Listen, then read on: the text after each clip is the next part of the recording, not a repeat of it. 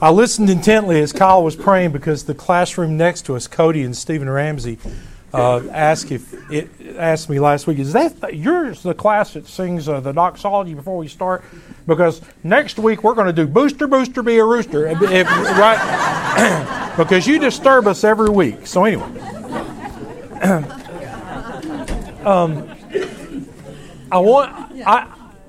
I can't help but I was drawn back to Stephen's speech. I think one of the most profound things that happened in all the book of Acts is Stephen's speech. And I was drawn back to that this week because in 7:44 he quotes the Exodus passage that we're going to be looking at in just a second.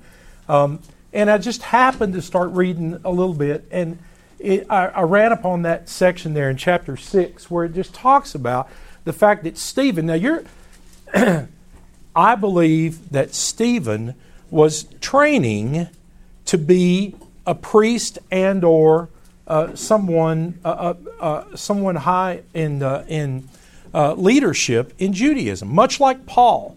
Paul was probably training to be the high priest. Who knows? But these guys were steeped in what they had, and they had converted to Jesus. And so as a result of converting to Jesus, the line in Acts says, and Stephen continually spoke against Hamakim, our place, the temple. He continually spoke against it. And he also said that Moses, the customs of Moses are going to change. It's all going to change. And I just couldn't help but get that off my heart this week because that's exactly what we're going to talk about today. It's all going to change. With the coming of Melchizedek, just to summarize chapter 7, summarize chapter 7, I know you can't read this. It's intended to be hieroglyphics. This is the Aaronic priesthood, and let's just this is Jesus. So the Aaronic priest had to offer sacrifice. This is found in chapter 7, verses 26 and 27. If you want to look at this, this is what it says. It may not say it like I'm going to say it, but that's what it says. The Aaronic priest had to offer sacrifices for their own sins before they could ever sacrifice for the people. Jesus offered himself as a sacrifice. The Aaronic priest had an earthly ministry. Jesus, quote Hebrews, has passed through the heavens and entered straight into the tabernacle, straight into the holy place of God. He's sitting at the throne room of God. So he has a heavenly ministry. The Aaronic priests had to offer daily sacrifices. Jesus offered one sacrifice for all time. They were appointed priests by ancestry. You had to prove that you were from the ancestry of Levi. Jesus was commissioned by God with a divine oath. How many people were in first service? Every time you hear the Akita read, I want you to hear when it says, I swear. When God says, I swear, divine oath, that is an unconditional promise. We don't have to do anything, nothing. He's going to do it all.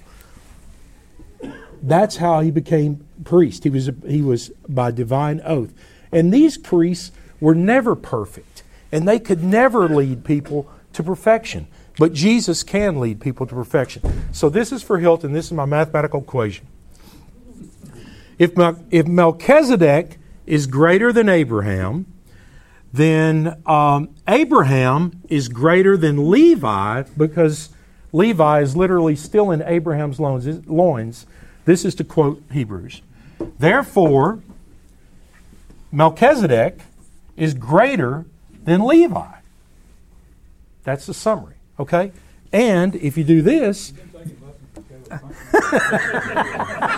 this does sound like Caleb, doesn't it? And Jesus is greater than all. That's chapter 7 in a nutshell. Now we're going to move to covenant. So let's take a look at covenant. Turn with me to Exodus. Well, you know, we're not going to have time to do all the turning. By the way, if anybody, we have to show our house today at 2 o'clock. So at 2, if anybody wants to come over, I've got a 3-hour seminar on covenant today that I can do. And I'm trying to condense it in 45 minutes, so it's going to be tough. Anyway, let me just tell you about Exodus 24. Exodus 24 is where Moses, it's one of the strangest passages in all the Old Testament where Moses, I love these chairs. It's where Moses is called up. He calls up the 70 elders, Aaron and his 2 sons, Nadab and Abihu, and they go up to the top of the mountain. Now remember what had happened. They've just come out of Egypt, and they've come to the base of Mount Sinai, and they put up these barriers at the base of Mount Sinai. The reason for that is what? Does anybody know? For protection from what? They touched the mountain, they died. Says who? God. God said, if you touch the mountain, you die. Would God kill them? No. The people were to kill their own people. This is teaching them what holiness is all about.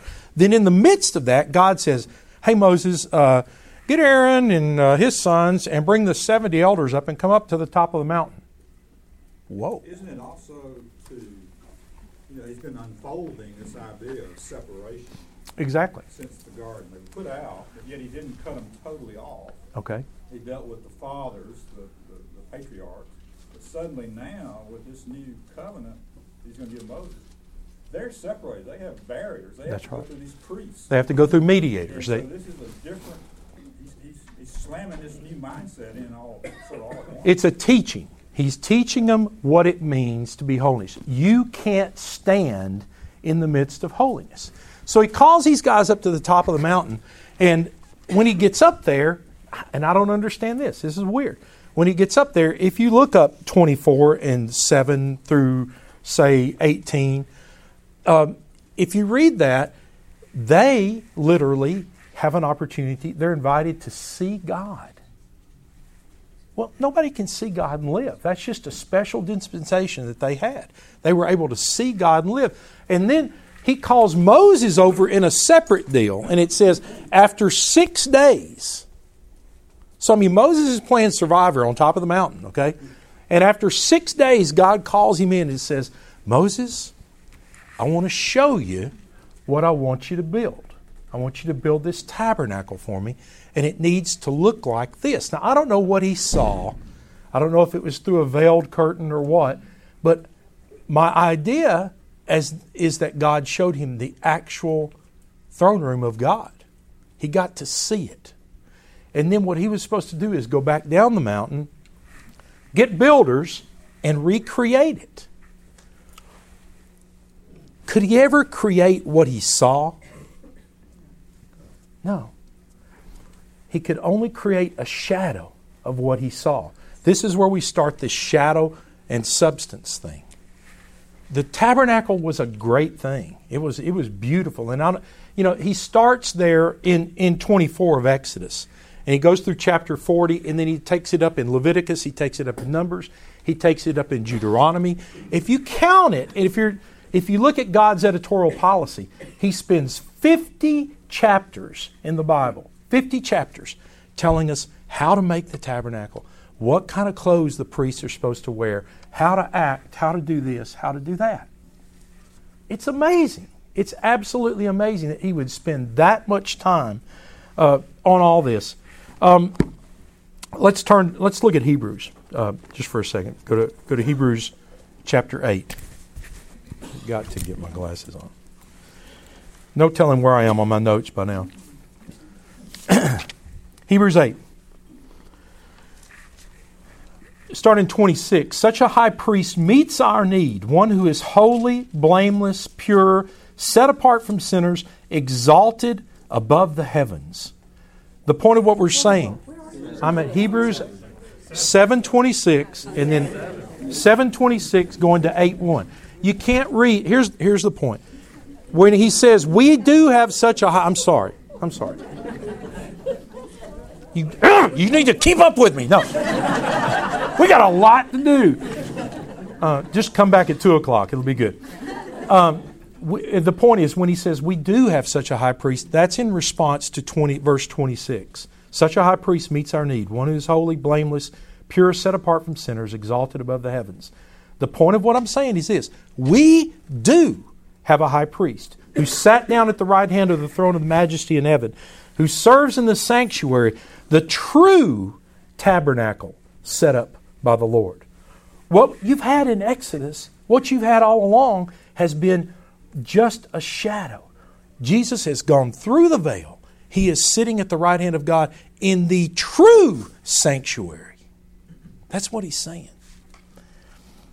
Every high priest is appointed to offer gifts and sacrifice, and so it was necessary for this one also to have something to offer. He offered himself. If he were here on earth, he would not be a priest because he doesn't fit the ancestry deal. For there are already men who have gifts offered prescribed by the Torah.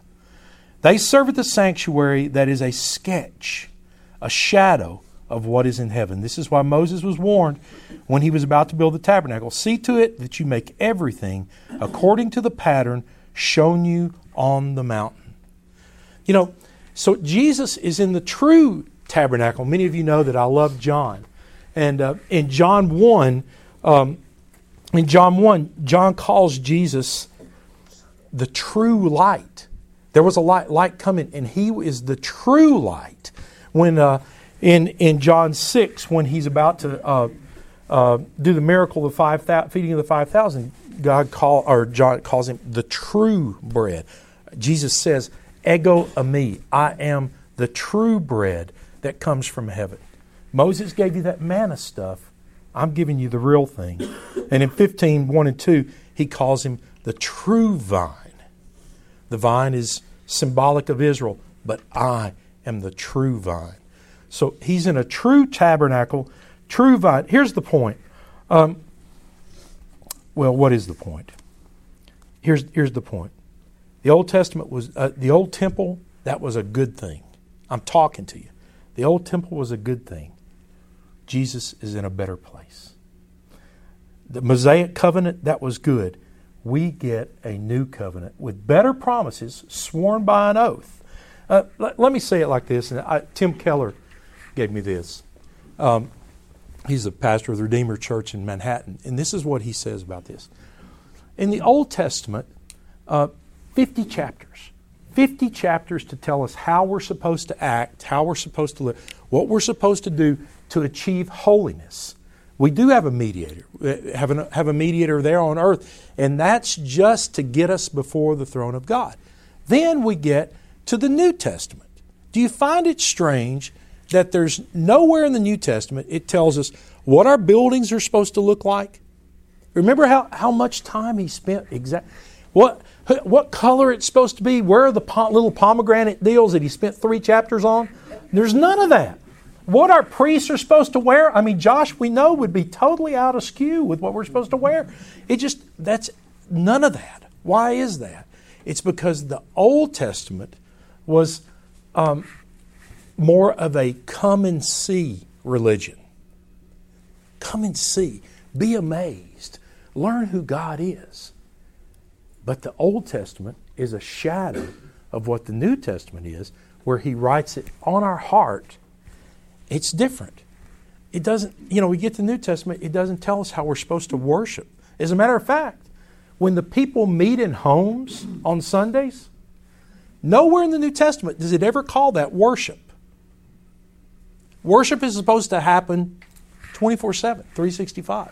That's our worship. Okay, so let's keep going. The better is arrived. In chapters 3, book of Hebrews is really trapped by 3 passages in the Old Testament. Psalm 95 in chapters 3 and 4.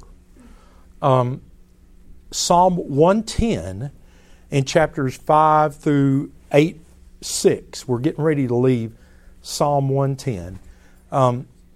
And then we're getting ready to start and take up Jeremiah 31. That's chapter 8. So a little bit how my mind works. Psalm 110, a divine oracle of Yahweh to my Lord, to David's Lord. Verse 4 of 110 says, he is a priest forever after the order of Melchizedek. I've been trying to figure out how to convey what I know to be true, how to convey it to you. And it hit me in Green Hills on Tuesday morning at the red light, because I have this little voice. I was a youth minister for a lot of years, and that will just mess you up. And I have this little voice that I was playing in my mind, reading Psalm 110. I was quoting Psalm 10. All of a sudden, this little voice in my head goes, Mr. Wilcher, why, if we're studying to be priests, pretend you're all studying to be priests? And the lecturer comes in, he starts reading Psalm 110. He says, let's read. And you get to verse 4, and he says, we're going to raise up a priest after the order of Melchizedek. Mr. Wilcher, why would he not raise up a priest after the order of Aaron? That's the question, isn't it? We're all studying to be priests. Well, I want to study to be a priest after the order of Melchizedek, not after Aaron. No, we're all studying after Aaron. We've all confirmed our ancestry. We're studying, and we're going to be a priest after the order of Aaron.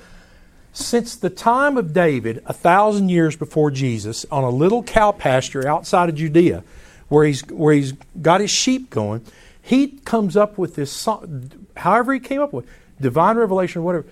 From that point in time on, everybody knew there's going to be a new gig, and that's what we're going to talk about. We have the Abrahamic covenant, which was given to Abraham. That's Genesis 22 or something like that. That's the Akedah. After the Akedah, he says, he did the Abrahamic covenant about 5 times. But after the Akedah, after Abraham said, I'm willing to kill my son, Hebrews 11 will tell us later that Abraham thought in his mind that God had the power to resurrect him. That's the only reason he did it. Unless you think this is how many of you have talked to people where what kind of a God would require you to kill? That's terrible. Okay, so the Abrahamic covenant. Then we go to Mount Sinai and we have the Mosaic covenant. That's Exodus 24, and that was established by Moses. That's the giving of the 10 Commandments, and that's what we're supposed to do. We're supposed to follow the Mosaic covenant. These people that he's writing to are defending the Mosaic covenant. Did anybody ever think the Mosaic covenant was a good thing? Does anybody know?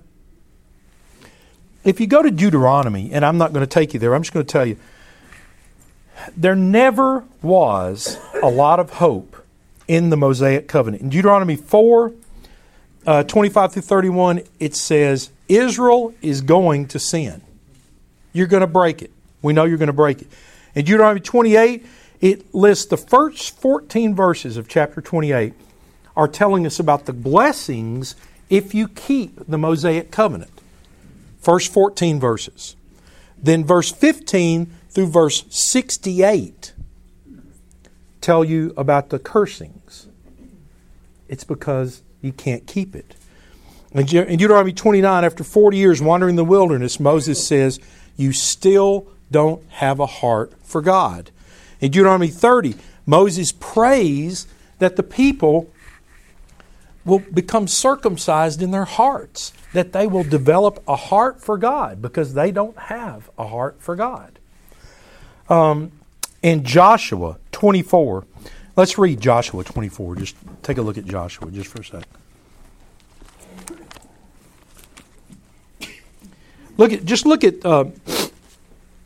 Look at verse 19 of Joshua 24.